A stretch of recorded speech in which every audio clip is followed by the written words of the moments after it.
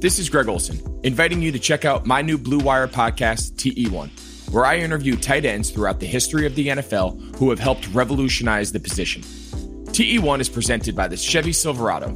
The Silverado is all about grit. It's strong and dependable, exactly like playing tight end.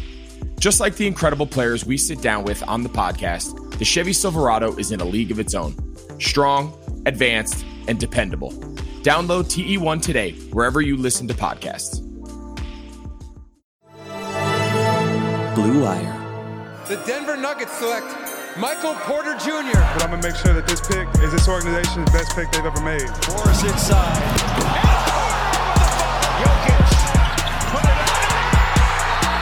Jokic, 23. Jokic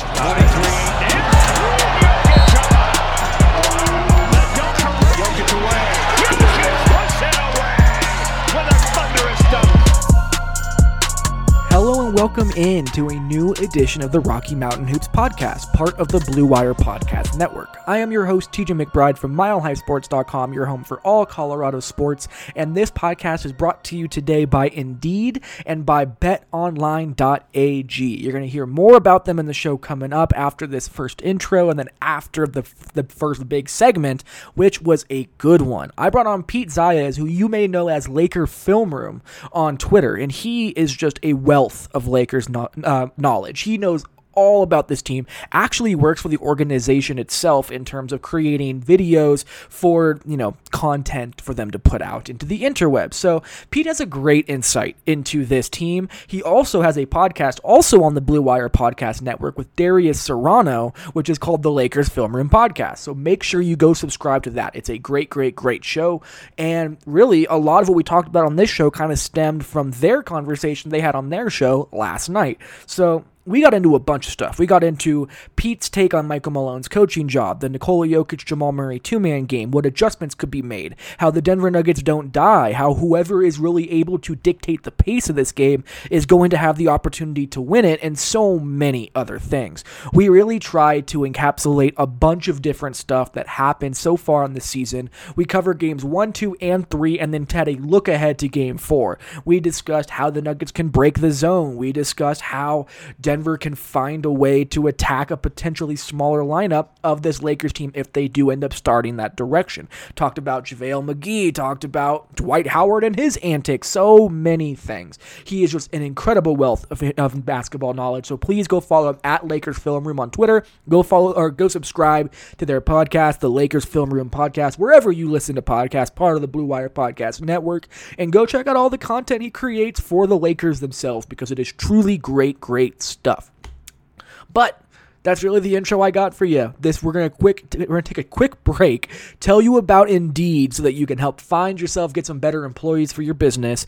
We're gonna have my conversation with Pete Zayas, aka Lakers Film Room, and then I'm gonna tell you about Bet Online, and then we are gonna close out the podcast. So thank you guys so much again for sticking around, for listening to the show, for being able to take it in. But we're gonna take our first quick break, tell you about Indeed, and then we're gonna come back on the other end with my conversation with Pete Zayas, aka Lakers Film Room. Even though sports have had a break, your business did not. You have to keep moving, and that makes hiring more important than ever. Indeed is here to help. Indeed.com is the #1 job site in the world because Indeed gets you the best people and fast. Unlike other sites, Indeed gives you full control and payment flexibility over your hiring. You only pay for what you need, and you can pause your account at any time. There are no long-term contracts. Plus, Indeed provides powerful tools to make your search that much easier, like sponsored jobs, which are shown to be 3.5 times more likely to result in a hire. With 73% of online job seekers visiting Indeed each month, Indeed is going to get you the important hire you need, just like they have for over 3 million businesses. So right now, Indeed is offering our listeners of the Rocky Mountain Hoops podcast and the Blue Wire Podcast Network a free $75 credit to boost your job post, which means more quality candidates will see it and fast. Try Indeed out with a free $75 credit at Indeed.com/Blue Wire. This is their best offer available anywhere. Go right now to Indeed.com/Blue Wire. Terms and conditions do apply, and the offer is valid through September 30th. Welcome back into the Rocky Mountain Hoops podcast, and I am so happy to have Pete Zayas here in the podcast building. Not in the building, this is a pandemic, so we're definitely not doing that anymore. But thank you so much. If you guys don't know, this is at Lakers Film Room on Twitter. He does a great podcast for the Blue Wire Podcast Network, the Lakers Film Room podcast with Darius Serrano, who is also fantastic. But thank you so much for taking the time to sit down and talk some hoops with me in what has been a really fun Western Conference Finals so far. Absolutely. Thanks so much for having me on, TJ. And I've got a ton of respect for the Nuggets as a team on the court and just what you guys do. So I'm excited to talk some hoops with you. That's perfect segue into exactly what I wanted to start with, which is just your overall thoughts on the Nuggets, their resiliency, Jokic, Murray, and things like that. So initially coming into this series, what was your first thought about this Nuggets team that was either a concern or something that you had kind of just given them credit for? Yeah, so there are a couple thoughts. Most of them are good. A couple things that I think kind of limit you guys, but I have a ton of respect for obviously the resilience you guys have, the multiple 3-1 comebacks, you're a team that you guys like, you got to kill Denver and they're not going to give up and die. Right. And it's also been the coverage of the NBA is so narrative based, way too skewed in that direction that people have missed out on. Like, this is this really fun team that's everybody's young, or at least most of the key guys, right? Yeah. And they've grown together over the course of a few seasons. Jamal Murray has started to step into that like legitimately elite ball handler role, right? Jokic is one of one type of player. There's no other player quite like him in the league. And so, yeah, you guys are really fun from a passing and execution standpoint. You execute 5-out offense in a way that nobody else does because of the singular talents of Jokic. My concerns, and this is a big storyline in this series, is the athleticism discrepancy, especially in your front court, right? With Jokic and Millsap amongst the starters. And so it's been a wonderful chess match. I think Malone's done a great job of finding the places where you can attack the Lakers with force. That's something that, like, from watching the Lakers, obviously I'm way more familiar with the Lakers than the Nuggets. You have to beat us by being forceful with us. If you try to dance around the perimeter, we're very much like a hunter conquering horde type mentality, bullies, right? And how do you beat a bully is you punch the bully in the face, right? And so Malone's done a great job of, with those second unit lineups in particular, finding places where you guys are more bigger, stronger, faster than us, especially in the wing type positions. So I really have a lot of respect for you guys and what you do. And it's been great to watch the chess match of this series. The punching back at the bully analogy is something that I find so perfect for this series, because for so long, obviously, the Nuggets have been the team who have been obliterated by the Lakers in the playoffs. This is not something that is new to Lakers or Nuggets fans. It is very well known at this point. But this Nuggets team, especially in the regular season, you go back to when they got blown out by like 25 by the Clippers, and Will Barton called his own team soft, and he was right at that time. This evolution of this Denver Nuggets team to where they feel like they can truly hang with anybody, not just hang, but actually beat anybody. This is new. I did not anticipate seeing it come this full circle this quickly. And so much of that comes down to Jamal Murray for me, because Nikola Jokic is a great leader. I'm not going to say that he's like not, because on the court, in terms of X's and O's and putting guys in the correct position, Nikola Jokic is phenomenal. In terms of off the court, the kind of raw, get everybody into it, that's not what he does. That is what Jamal Murray does. And the Nuggets needed an alpha type leader. So do you think Jamal Murray has kind of been that embodying force on the court, that kind of grit and determination that the Nuggets maybe lacked in the regular season? Yeah, I can't speak to the degree that you guys lacked grit and determination, right? I do think that from Jokic's perspective, like if I went to Serbia, it would be difficult for me to lead, even if I spoke the language. Exactly. You know what I mean? Like there's so much of a cultural bridge that having an American player step up into a star role, I think, does help you guys, right? Especially as a primary ball handler, as somebody who can lead and get.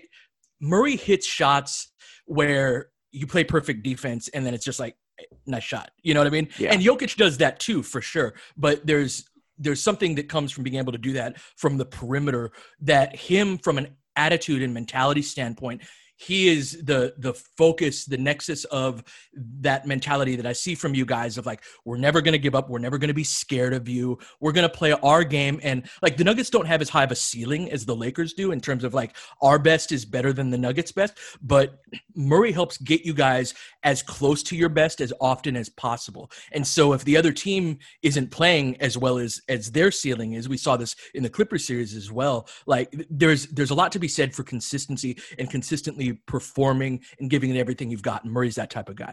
Yeah, and that's the one thing that has always plagued him is that he has not been consistent. I mean, he started his NBA career missing his first 17 shots before going on like a 25 point per game tear. That has always been the conversation around him, and that floor being raised is something that has been, again, an evolution in this Denver Nuggets team. Jamal Murray has not been that guy, and for him to become that guy, it has taken so much attention away from Nikola Jokic that has allowed him to be himself. For so many different times, especially in the postseason going back to last season, and even a little bit in that Jazz series before Jamal Murray went absolutely nuclear, they were able to have a predictable offense because everybody knew that it had to go through Nikola Jokic to be able to create anything sustainable. Jamal Murray was not that floor guy. He was not able to create that stabilizing effect. And that really is a new aspect of what he has been able to bring to this team. He's always shown it in different spurts, but this whole like especially last night in the fourth quarter, 9 straight turnovers, it felt like. It was 9 in the fourth quarter. It felt like they were all consecutively.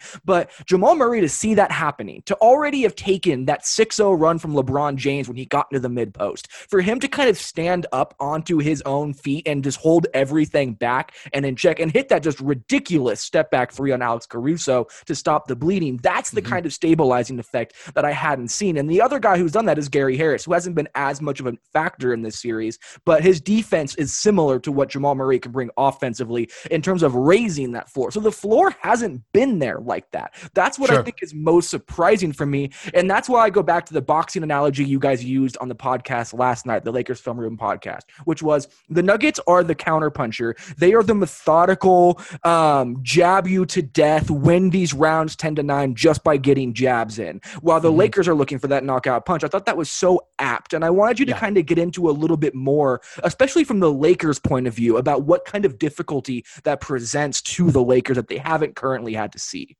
Yeah, so the Lakers, as I said, are hunters. To make an NFL analogy, which we made on the pod as well, is that we're like a blitzing defense or an NFL defense that has a great pass rush. And those live ball turnovers that we saw in the fourth quarter where it's LeBron 1-on-0 dunking, with nobody around, those are kind of like our pick sixes, right? Yeah. Where we get an interception and return it for a touchdown.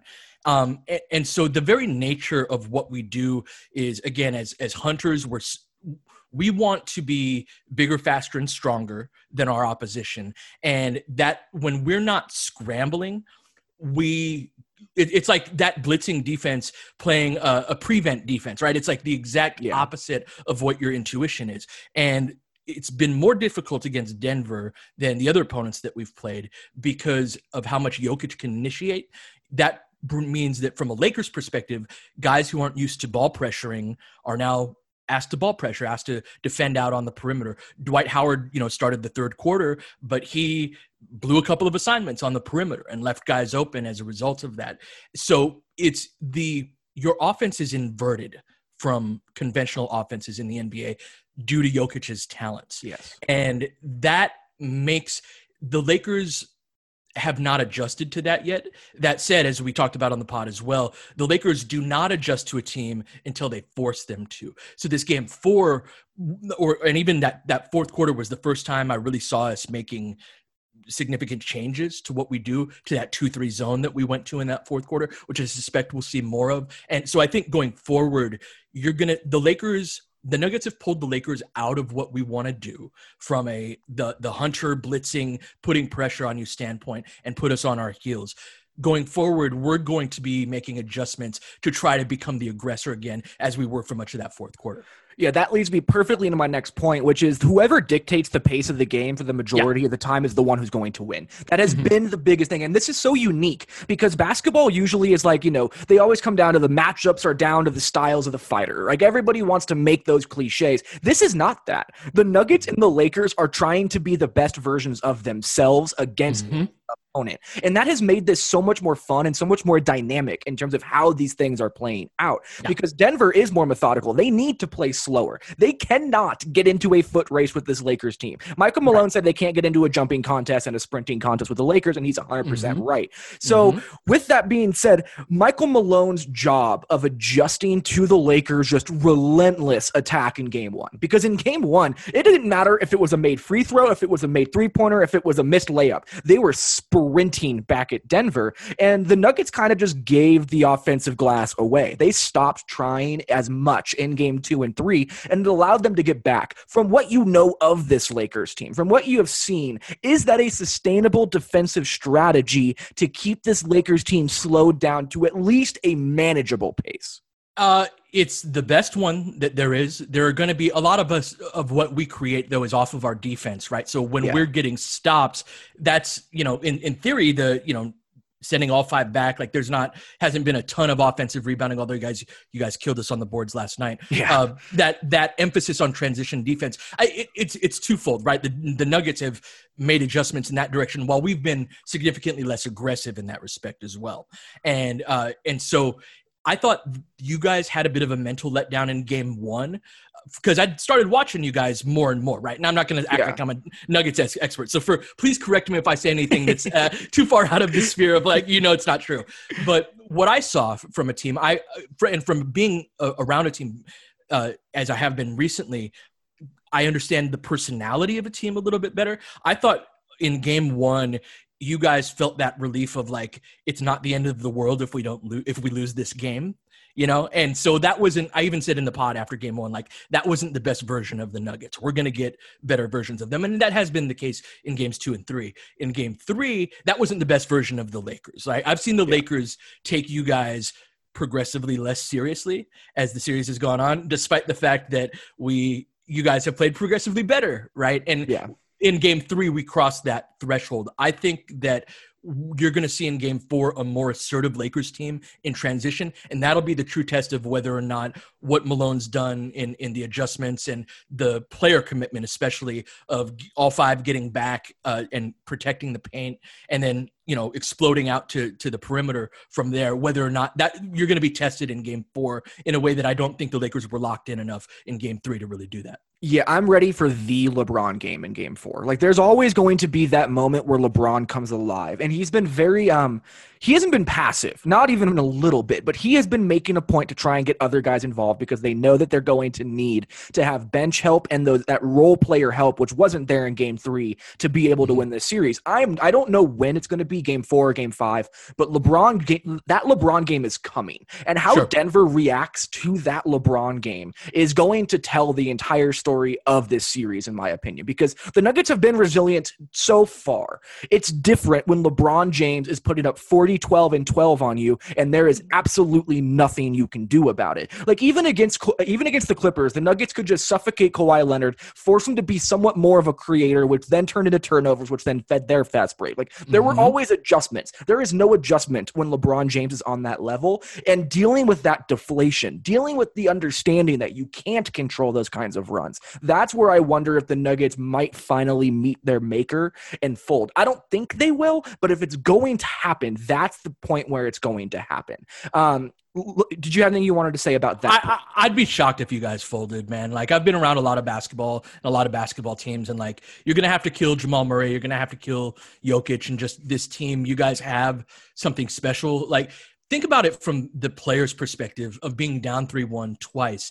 You've been in this place. You've been stuck in this place. Now, mind you, they've got nice accommodations and all that, but still, you're stuck for months. Yes. And how easy would it be for your mind to be wow, I get to go home. If we lose this game, and it's not, it's subconscious, right? It's not, but it would be easy to do it. So if you guys fought back from what you fought back, LeBron going nuts, which he's going to do at some point, you might lose still, right? But I don't see Nuggets folding at any point. Yeah, folding's the wrong term for sure, but it's more of the shock and being unable to recover from it. Taking that true hard right hook all of a sudden in round 6, and you're stumbling the rest of the way. That's what I am looking at coming, and how they're able to take that punch and kind of come back at them. Because the Nuggets, they arguably have the best chin in basketball. If we're going to keep this boxing analogy going, I love it. They do, though. Like, they take these shots and they don't care. And this hasn't been just this season. This is something that I'm sure you've seen and they have talked about to some extent, but Denver played 2 Game 7s last year against 2 teams who are equally as good as that Utah Jazz team,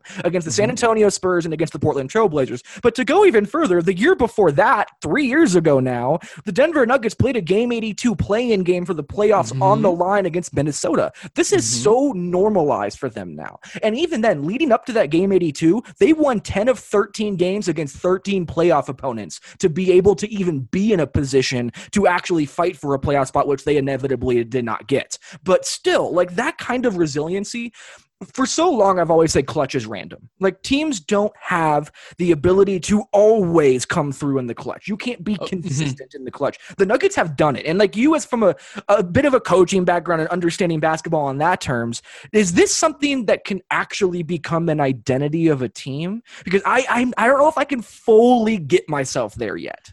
So I think that teams can become used to playing in clutch moments and used to playing in high pressure moments. That's the thing that you players will react one of 2 ways when they're a little rattled by the moment. Is they will either try to do too much. This is the Kobe Game 7 2010 where he's taking insane fadeaway shots with 2 guys draped on him. Oh, that ultimate self-belief of like, I've got to do all of this myself rather than just making the simple play, right? Yeah. The other one is I don't want anything to do with this. I'm just going to swing the ball to the guy next to me because I don't want to deal with the pressure of this moment. I'm not going to single guys out, but there are guys in this league that are like that. Yes. And it's also something where experience can change that, right? Like that ladder of guys, the moment being a little too big for them. A guy like Shai Gilgeous-Alexander, for example, in Game 7 against Houston, he's a guy, I really like him as a player, but you could see he was a little like, oh crap, this is a Game 7, right? But he's 20, 21 years old. In a few years, he's gonna be fine if he gets enough experience at that. And so you guys having the same core together, having been through so many of those situations, you may fail in the clutch from time to time. And this is something, as a guy who grew up on Kobe had plenty of his clutch failures, but the fact is that you aren't going to be scared and rattled by that moment. That is something that I think that you can maintain your identity while, again, maybe not always being successful in that, but you can, I think that you can keep a level head about you. And that's what I see very much with this Nuggets team and why you have to kill them. In the other 2 series, the Lakers broke Portland's spirit. They broke Houston's spirit, where by the time Game 5 rolled around, it was a formality that the series was over. And you could see in the body language of both teams that like they knew the Lakers were significantly better. I think both teams know the Lakers are a better team than the Nuggets, but the Nuggets are not going to be scared of the Lakers, and the Lakers will have to bring the requisite heat in order to beat them. They're not going to break their spirit. Yeah, well, sports isn't math, or else mathematicians would have all the championships. Like, that's not how this works, which is what's so beautiful about it. But what's so interesting about that is that, how do I phrase this correctly? The Denver Nuggets they have had to play more high-pressure games than almost any of their counterparts through this much of their career. I mean, this is we're going into Game 32 of the playoffs already for a team that is virtually all under 26. Like, that's really incredible. And to put that into another contrast, or, a little bit more of a picture, is that they don't have very many games under their belt as it is. Would you have that much of the percentage of your games in a high-pressure situation? Maybe there is something to that. And I also love that the Denver Nuggets have been the antithesis to everything in the NBA in this postseason. They're not the team that was bought and completely configured throughout free agency. They're a team that was built entirely through continuity and chemistry and draft picks. So for so long, continuity and chemistry is like a buzzword you throw out for teams who aren't that good but might be good. Like, that's not necessarily a trait that you can hang your hat on for a lot of these teams, that you're like, okay, they're going to win because of their chemistry. Like, that's not a thing that happens in the postseason. But against the Clippers, they won because they had chemistry against a team that had barely played together. They're kind of breaking this mold of how basketball is played. Screw small ball. We're going to play tall ball. We're going to have Jeremy Grant at small forward, even though he can shoot, dribble, pass. Like that triple threat from all the different positions on the court with guys who are over 6'9", it's not something you see in basketball. So I really enjoy that we're seeing these molds get break, that we're seeing a 7-foot point guard with a 6'4" shooting guard who is screening for your point guard. Like, I love the chaos of that. And do you think any of this is gimmicky? That's kind of where I'm leading. Because no, not at all.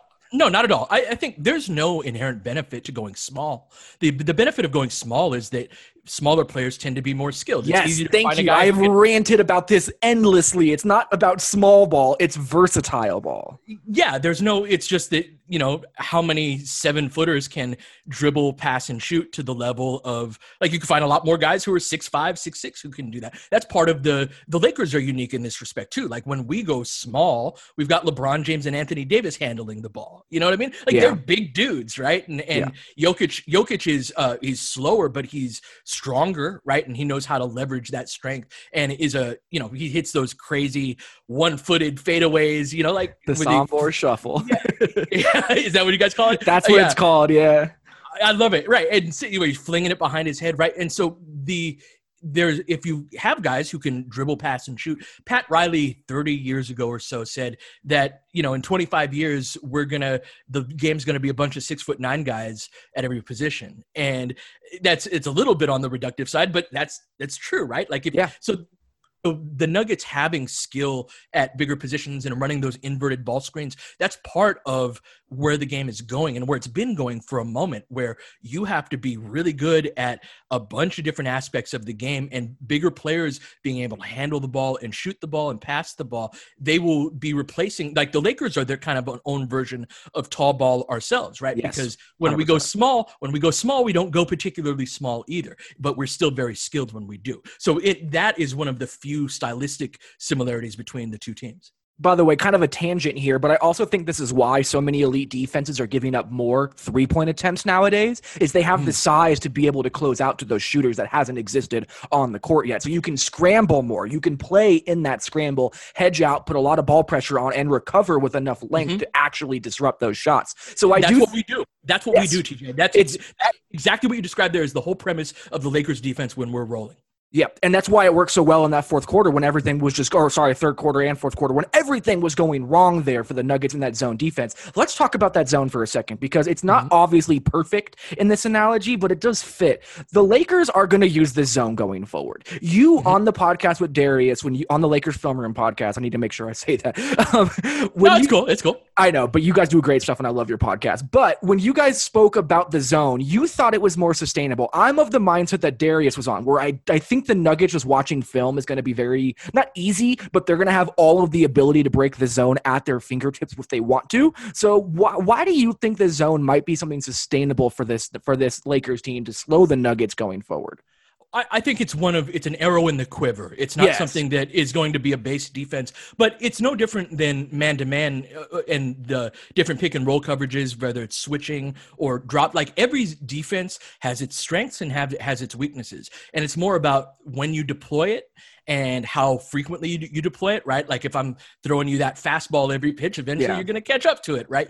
And so, like, if we're running multiple possessions like that, but this is more of a basketball thing than anything that's Denver specific, is that zone offense, the nature of zone offense versus the nature of a man offense is so different that if you're switching it up, it takes, like, if a team is running their man offense against a zone defense, they're going to look confused and befuddled like the Nuggets did in that little stretch. Now, all of these guys have played. We played a 2-3 zone. It's the most common zone defense in the world. Sixth grade zone, like, for sure, But that said, I believe, and this year has been one of my favorite years from the game's always progressing forward.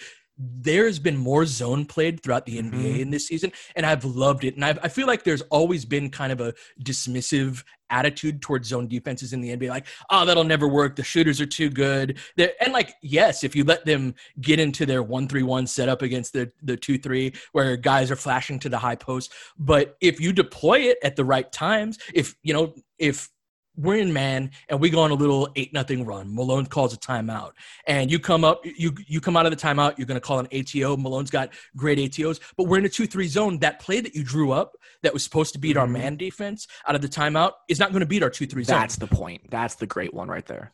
Right. And so we can do this throughout. It's just an option rather than, and that's what I think is it's a sustainable option. It's one of the pitches that we can throw rather than if we sit in that too long, of course they're going to pick it apart. It's a zone defense. And the nature of zone is that you are giving up spots on the floor. That said, the premise of being able to close out, because like where you're weak against a zone specifically from a shooting standpoint is on the wings. Yes. And we've got the length on that bottom three to be able to close out with a high hand better. It's still going to be an open shot, but if that's Anthony Davis flying at you or LeBron James on one of his quicker closeouts, it's a more difficult shot, right? So we've got some of the personnel to mitigate the weaknesses of a zone, but whether it's man defense or zone defense, every part of it has a weakness. So if you stay in it too long, an offense is going to pick it apart.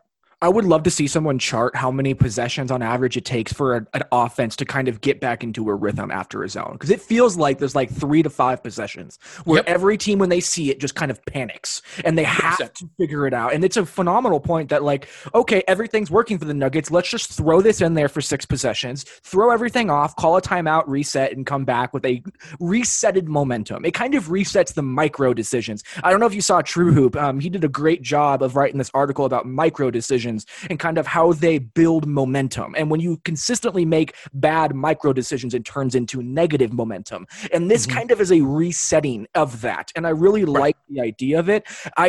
Nikola Jokic is too good at the nail. Like that's the one thing that like I do think most teams it would be more of a shock. Now when Nikola Jokic is out there and you throw a zone at that team, he's going to know exactly how to handle that zone. I have no concerns about that. Where I think it'll work brilliantly is against the bench unit when the Nuggets start to get cooking with that Monte Morris, Mason Plumlee pick and roll with Michael Porter Jr. on the wing, and you have those athletes. That's where I think you can really throw off the Nuggets overall as a offensive unit. I also think the Nuggets need to play more Monte Morris alongside Jamal Murray, especially when they go zone, so you can reverse the court a little bit easier and create offense on the weak side and get those side pick and roll action to at least not let them overload the zone, because there were points where the Lakers were allowed to overload the zone. Like you want the zone to overload so you can reverse and get space, but Denver couldn't get the ball to the other side of the court and be able to attack it bent. So I do think that you're going to see more Monte Morris against that zone as well.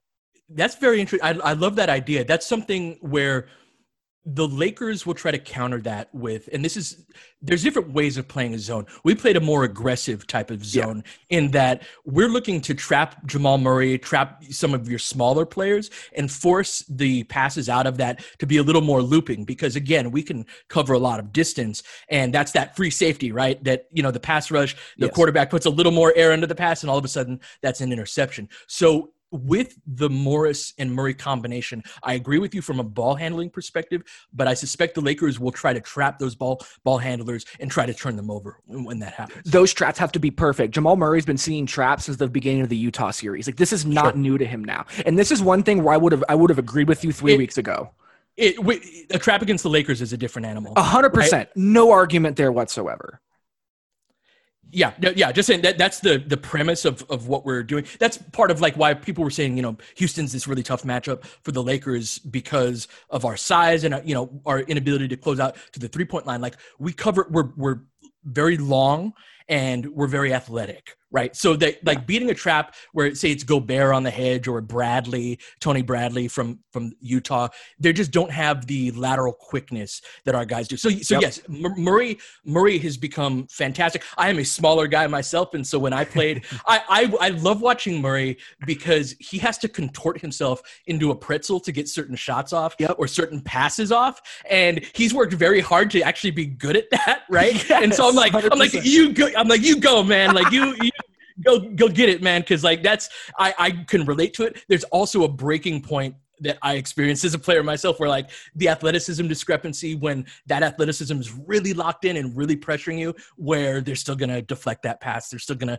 pick off that pass. And so the Lakers are going to win some of those battles when they're really locked in. I just think it's a matter of like and this is, I'm so irritated about this with the Lakers. We've taken you guys less and less seriously as the series has gone on. And so there isn't that intensity to the traps. There isn't. And so then, Murray's going to pick us apart. Yeah, one last thing before we move on a little bit here. I do think we see a little bit of Jokic and Plumlee together against the zone to get a more athlete guy in that dunker spot to be able to work with. That is another thing that I think Denver could do to kind of work against that zone. I like that. Let's talk about the rebounding, because I don't know what the hell happened with the Lakers in terms of rebounding in Game 3. When you have 5 rebounds between all of your bigs virtually, I mean, you have Anthony Davis, who had 2 rebounds. JaVale had 1, only played 8 minutes, whatever. Kyle Kuzma had 1 in 26 minutes. Dwight Howard had 1 in 14 minutes. Like, LeBron James cannot have 45% of your rebounds in a game. What happened? Because this is one thing I was not able to figure out. TJ, we're an arrogant team, man. I love this. I love this. To steer into the whole Lakers narrative of like how this team is fully into the skid. It's so funny. Well, so here's the thing, like we're very poorly understood. Like the narrative stuff is an interesting. By the way, I was a Lakers fan growing up, so like I promise you, I grew up in Southern California, so like this is very much so of my thinking. So I know I cover the Nuggets, but I feel you on a lot of this. So this is if I can. I rarely do guest spots. I'm a big fan of yours, so I agreed to do this. Thank but you. If I can go on a slight detour, please. What people don't understand about the Lakers, like you see our arrogance, right? And you see we bought a team and, superstars force their way onto our squad and this and that. We're also a very tight-knit family. Like the Lakers are a family business too. Yeah. That sounds like a lip service type of thing, but it's part of the attraction. And we really look out for the best interest of our players, right? It's not the glory of the Lakers.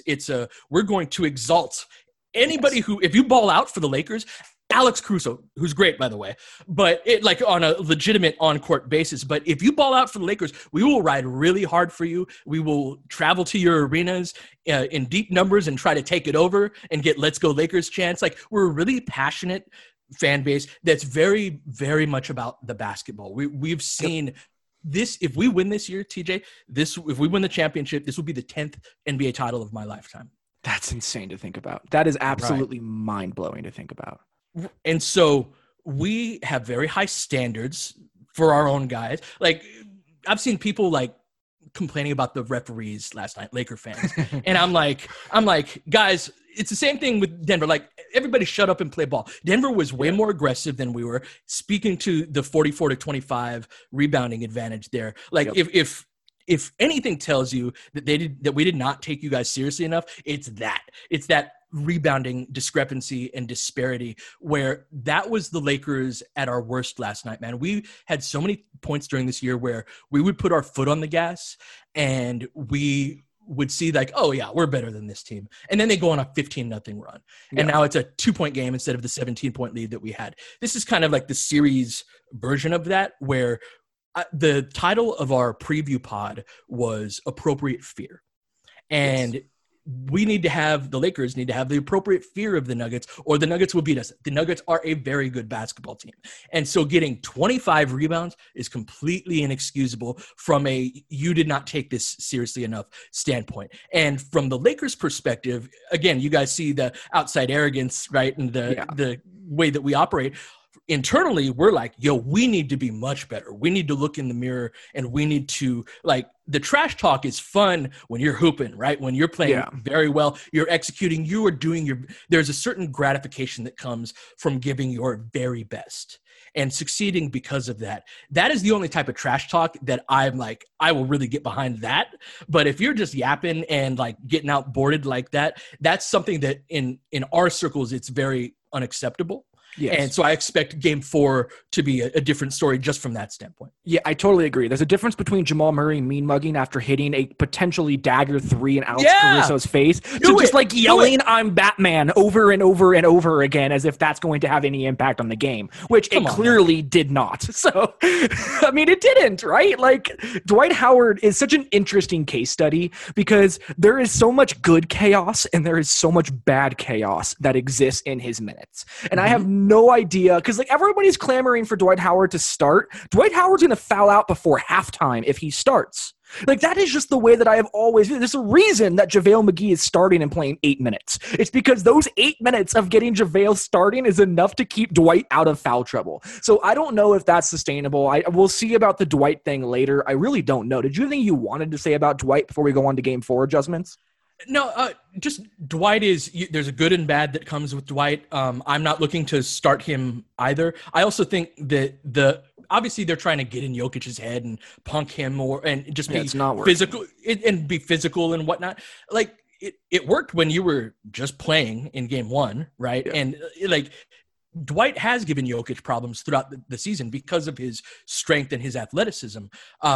That's also something where you get in this, I'm Batman, like, man, just like rotate. You know what I mean? Like don't blow this hedge and recover with KCP, leaving Jamal Murray wide open. Don't steal rebounds and create turnovers. Like those things. Though it's something where this is something that I feel like we all battle, is that whenever we have a little bit of success, we start reading our own headlines and start going like, actually, yes, I have a lot of followers on Twitter. Aren't I awesome? You know, and then that's when you become the worst version of yourself. And you have to turn back inward and be like, what is it about the basketball? Like focus on the basketball. Let's redirect that energy, which I do think is healthy, that willingness to dominate. Dwight Howard wants to physically dominate you. That's great. That's a good attribute to have in a basketball player. Redirect that energy from the mental side of the game to your own mental focus, right? Your closeouts, your rotations, and that is how you will physically dominate. That's why you get the best version of yourself. But we always have to look inward to be able to do that, because when we start reading our own headlines, that's when we start to really fall off. Yeah, if Dwight Howard just played his role and was in that dunker spot grabbing lobs, Denver would have no answer for him. Like, that's the most frustrating thing if I was a Lakers fan, that I was actually rooting for the Lakers in this series, is that, like, the Nuggets can't defend the lob. Like, he's just sitting there perfectly idealistic, this perfect center ready to go just to jump and be this energy guy, but he's not just doing that, and it's not helping. Like, the Nuggets, so many people, I don't know if I believe this, but so many people believe that the Nuggets won the Clippers series when Marcus Morris tried to beef with Paul Millsap and said, you're going home, when they were down 3-1. Like, from that moment forward, Denver was like, you're not punking us, we're coming back at you. And it felt very similar in game 3 after Dwight tried to pull all these antics, and you get all these articles about Batman and the Joker and all these things, is that it kind of woke Denver up, and it kind of gave them not woke them up, it gave them a common enemy as a team to kind of like, we're going to prove to you what needs to change and how we're going to be able to show what we're going to do. Let me ask you about adjustments, because you spoke a little bit about this on your pod, but what do you think the Lakers need to do? Is it a change in like who you're starting? Is it a personnel issue? Is it just dictating the pace more? What adjustments are you anticipating in game 4? I think from a personnel standpoint, we ran this lineup with Markieff Morris as a small ball 5 against Houston. Disastrous decision. It was really good in Houston. This is just giving you some pretext and context. When that was our main adjustment that we made, and we rolled Houston. That lineup was great in that series. But that's the nature of the playoffs, is the Denver Nuggets are a very different team than the Houston Rockets. And so the lineup that works against Houston may not necessarily work against you guys. You guys are especially athletic coming off of your bench relative to what we have, and you've got size. So that small ball lineup was, as you said, disastrous. And so that's the first thing. Dwight, during the regular season, would be coming in at the beginning of the second quarter and the beginning of the fourth quarter. We have been holding him out until Jokic subs back in. What is it, around the 7 or 8 minute mark in the second quarter when he comes back in? Yeah, that's when we'd been holding Dwight out. But what happens in those first 5 minutes before then, we've been very poor, because we've been playing that small ball lineup that's a vestige of the Houston series that does not athletically match up with you guys. So I'd like to see Dwight not starting the game. I'd like to see him starting the second quarter and in his normal regular season shift. I'd like to see Markieff Morris get the start, because I think in JaVale's place, because I think we're having some spacing issues with LeBron. That's another adjustment, is that I'd like to see LeBron. We saw him have a couple of high post touches where he hit jumpers. I thought the game was over when he hit those 3 jumpers from high post. I thought it was done.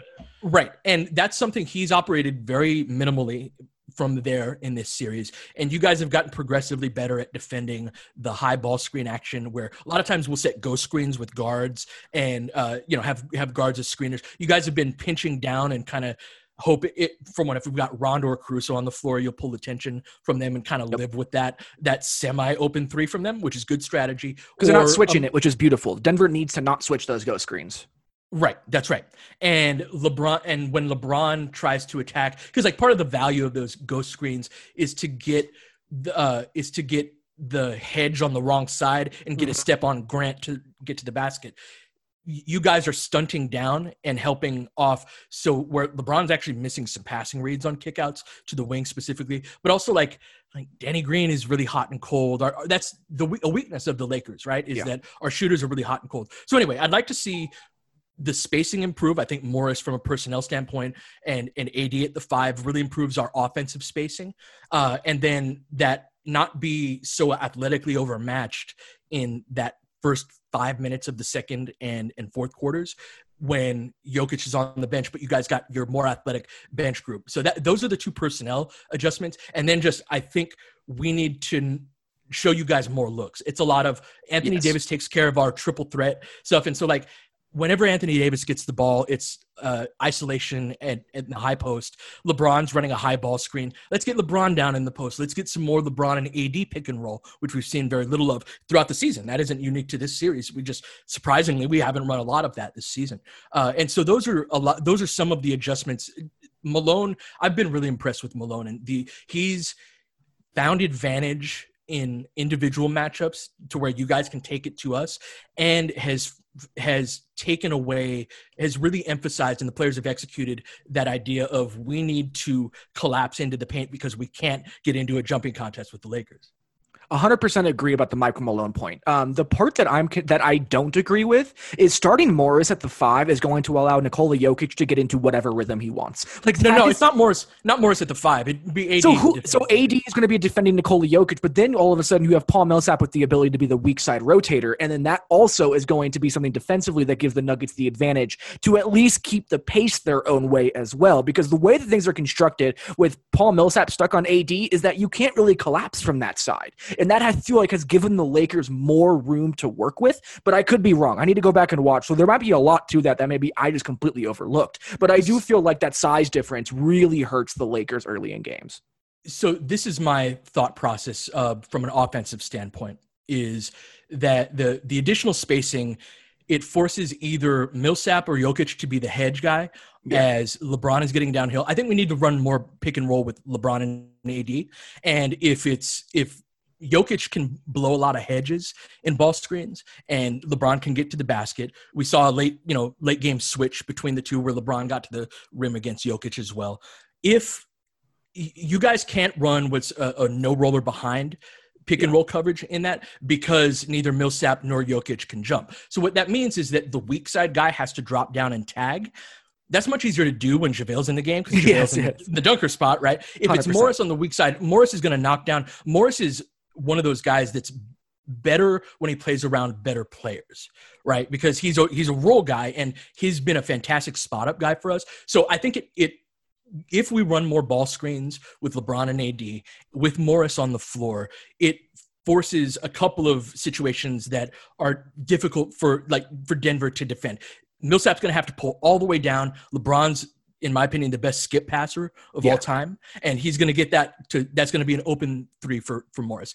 On the other end of the floor, I suspect that's when we would be getting into, I think you're going to see a more aggressive Lakers defense where we're pressuring more, right? We're playing more of that 2-3 zone, and that smaller lineup gets us into more of our scrambles. So I think that the notion of Jokic could definitely get into a rhythm by getting anything he wants by having reduced size. I think what we're going to be looking to do is to not let you get a rhythm through our trapping and passing and scrambling, because that's what we do best. But I don't know if we're going to make this adjustment anyway, but that's my rationale for the smaller lineup.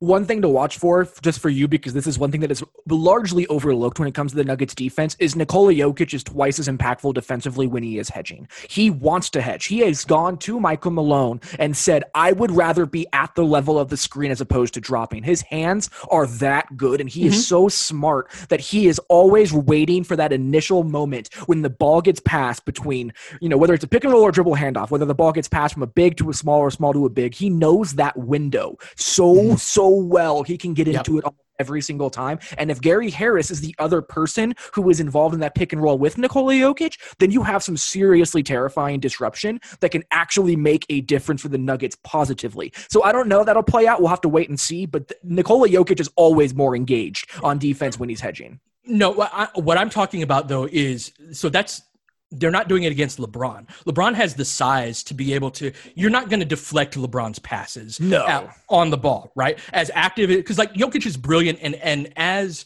is true with a lot of, like, Jokic reminds me of a defender of Larry Bird, of Magic Johnson. Yes. Guys who were not like great individual defenders, but when they locked in mentally, especially, they are mentally one step ahead of you, of most of the guys. And so I know Jokic is shocking the ball more and more and defending out on the perimeter at the level of the ball screen. The problem with that is that if it's AD rolling to the basket, who on the low man on the weak side is going to have to tag, right? And that's probably going to be Millsap. Even if it's Harris, if the farther out that Jokic is, the more rolling lanes to the basket that LeBron's going to get.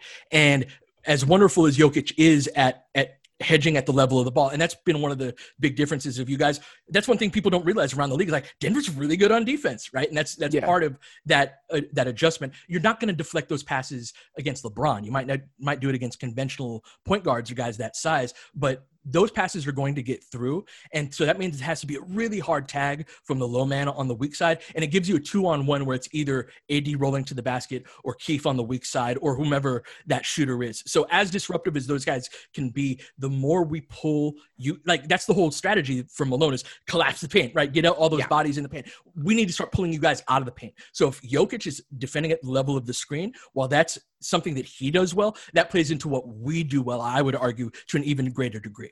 I do wonder if getting Anthony Davis trying to create on the short roll is a win or not for Denver. I'm not sure where I fall on that, but right now that feels like the better alternative as opposed to letting the ball be in LeBron's hand or to potentially just run a straight up pick and roll defense and have Anthony Davis get that close to the rim. That is one thing that Gary Harris is good at, is getting up and stunting on guys very, very high up the floor. So all of a sudden he's running into Gary Harris at the elbow, not actually down towards the restricted circle, and that forces the action to actually become away from the paint, which then 100%. helps. So again, we'll see, because there's so many different factors that are happening all at once in those kinds of actions. But there's a lot of fun and a lot of dynamics at play for the Lakers and the Nuggets when they do hedge. And I hope we see more of it just so I can actually get to witness it, because I do really want to see more of it. But let's get into predictions. What do you think happens in Game 4? I think the Lakers win in Game 4. I think we play significantly better defense. I think you guys have gotten our attention for sure. Yeah. I had Lakers in 5 at the beginning of this series, and that's where I'm going to stay. I think that I could very much see us winning Game 4 and, again, dropping a level of intensity that you guys will bring and then losing Game 5. But I think the Lakers win Game 4. Yeah, this is I want to agree with you, but the idea of facing a Nuggets team down 3-1 is absolutely terrifying. Like, I don't know. That's the thing where the Lakers are. They're either tied 2-2 or, Lakers or Nuggets are down 3-1, and we get to deal with this ridiculously resilient team and the narrative that surrounds that. But regardless of that, has been an incredibly fun series, and I have enjoyed it, I think, more than I would have enjoyed it with the Clippers being there. I'm not even a Nuggets fan. I just ended up in Denver and ended up covering the team. But that Clippers team was boring compared to this. Like, I really enjoy the dynamics at play and the counter punches that need to exist and the chess moves that are being made by each team. I really enjoy that on a different level. So I hope you're enjoying it as much as I am. This is an epic series in my eyes, and I just am so ready for tomorrow to get here. So, but Pete, thank you, man. Thank you. Ton of fun for taking the time to come talk some hoops with me. Please plug everything that you do, because there's a lot of it nowadays. Oh, thank you for having me, TJ. This is, again, I don't do a ton of guest pods, but I really respect your work, and I love talking to somebody who can have these conversations, right, about these elements. And I want to argue me, well, Anthony Davis is great. He's got that great floater on the short roll, right? So that's not going to, Gary Harris rotating, he's just going to elevate over the top of it, right? So this could have been twice as long. Thank you so much for having me. I make videos for the Lakers now. I'm employed by the team, and for our local TV network as well.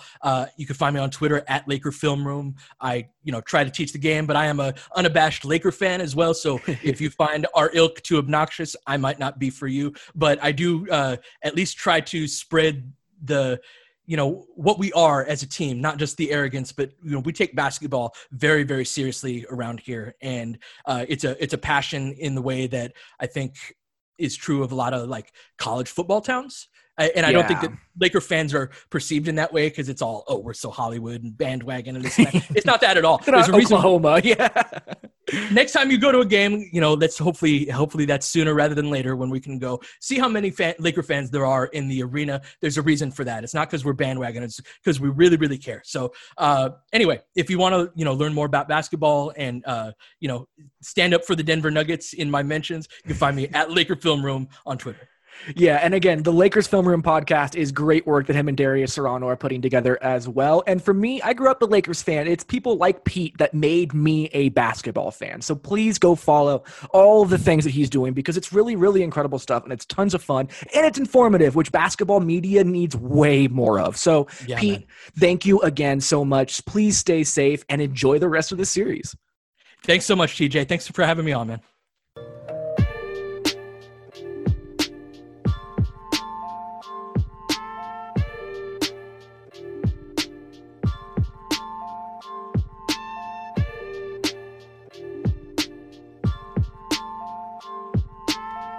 The wait is finally over. Football is back. You might not be at a game this year, but you can still get in on the action at BetOnline. BetOnline is going the extra mile to make sure you can get in on every possible chance to win this season.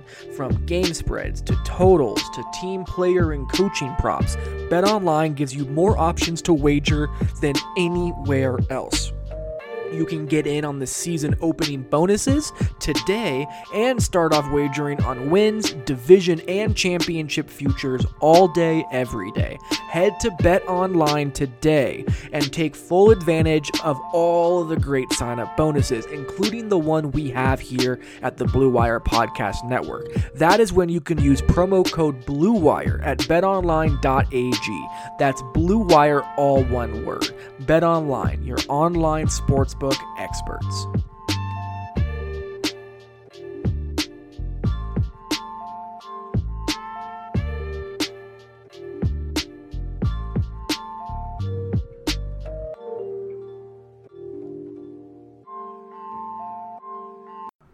Thank you all for tuning in once again to make this Rocky Mountain Hoops podcast what it is. I really, really appreciate you guys. I know I say it every time to finish the show, but I truly mean it. Like, this show does not exist without you guys.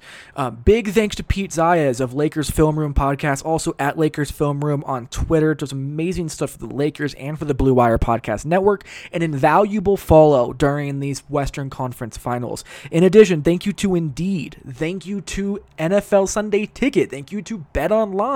Thank you to all of the people who allow this show to be what it is. It means the world to us, and it really is great to be able to allow this show to continue to grow, not just individually, but as a part of a bigger collective of the Blue Wire Podcast Network, which is all growing so much together. It's been a ton of fun, and there's going to be more to talk about. We're going to be having Game 4 coming up very, very shortly, and there will be more after that. The Denver Nuggets are right in this series, and it's going to be a fun finish. Make sure you go leave a 5-star review on iTunes. Make sure you go leave a actual comment review on wherever you listen to podcasts, on whatever platform you use to listen to podcasts. Please share it on social media. Please share it to your friends. Tell people about it. Without you guys, the show does not continue to grow. So thank you so much for allowing me the platform to keep talking about this. Please keep wearing a mask. Remember that Black lives always matter, and we will talk to you guys after Game 4.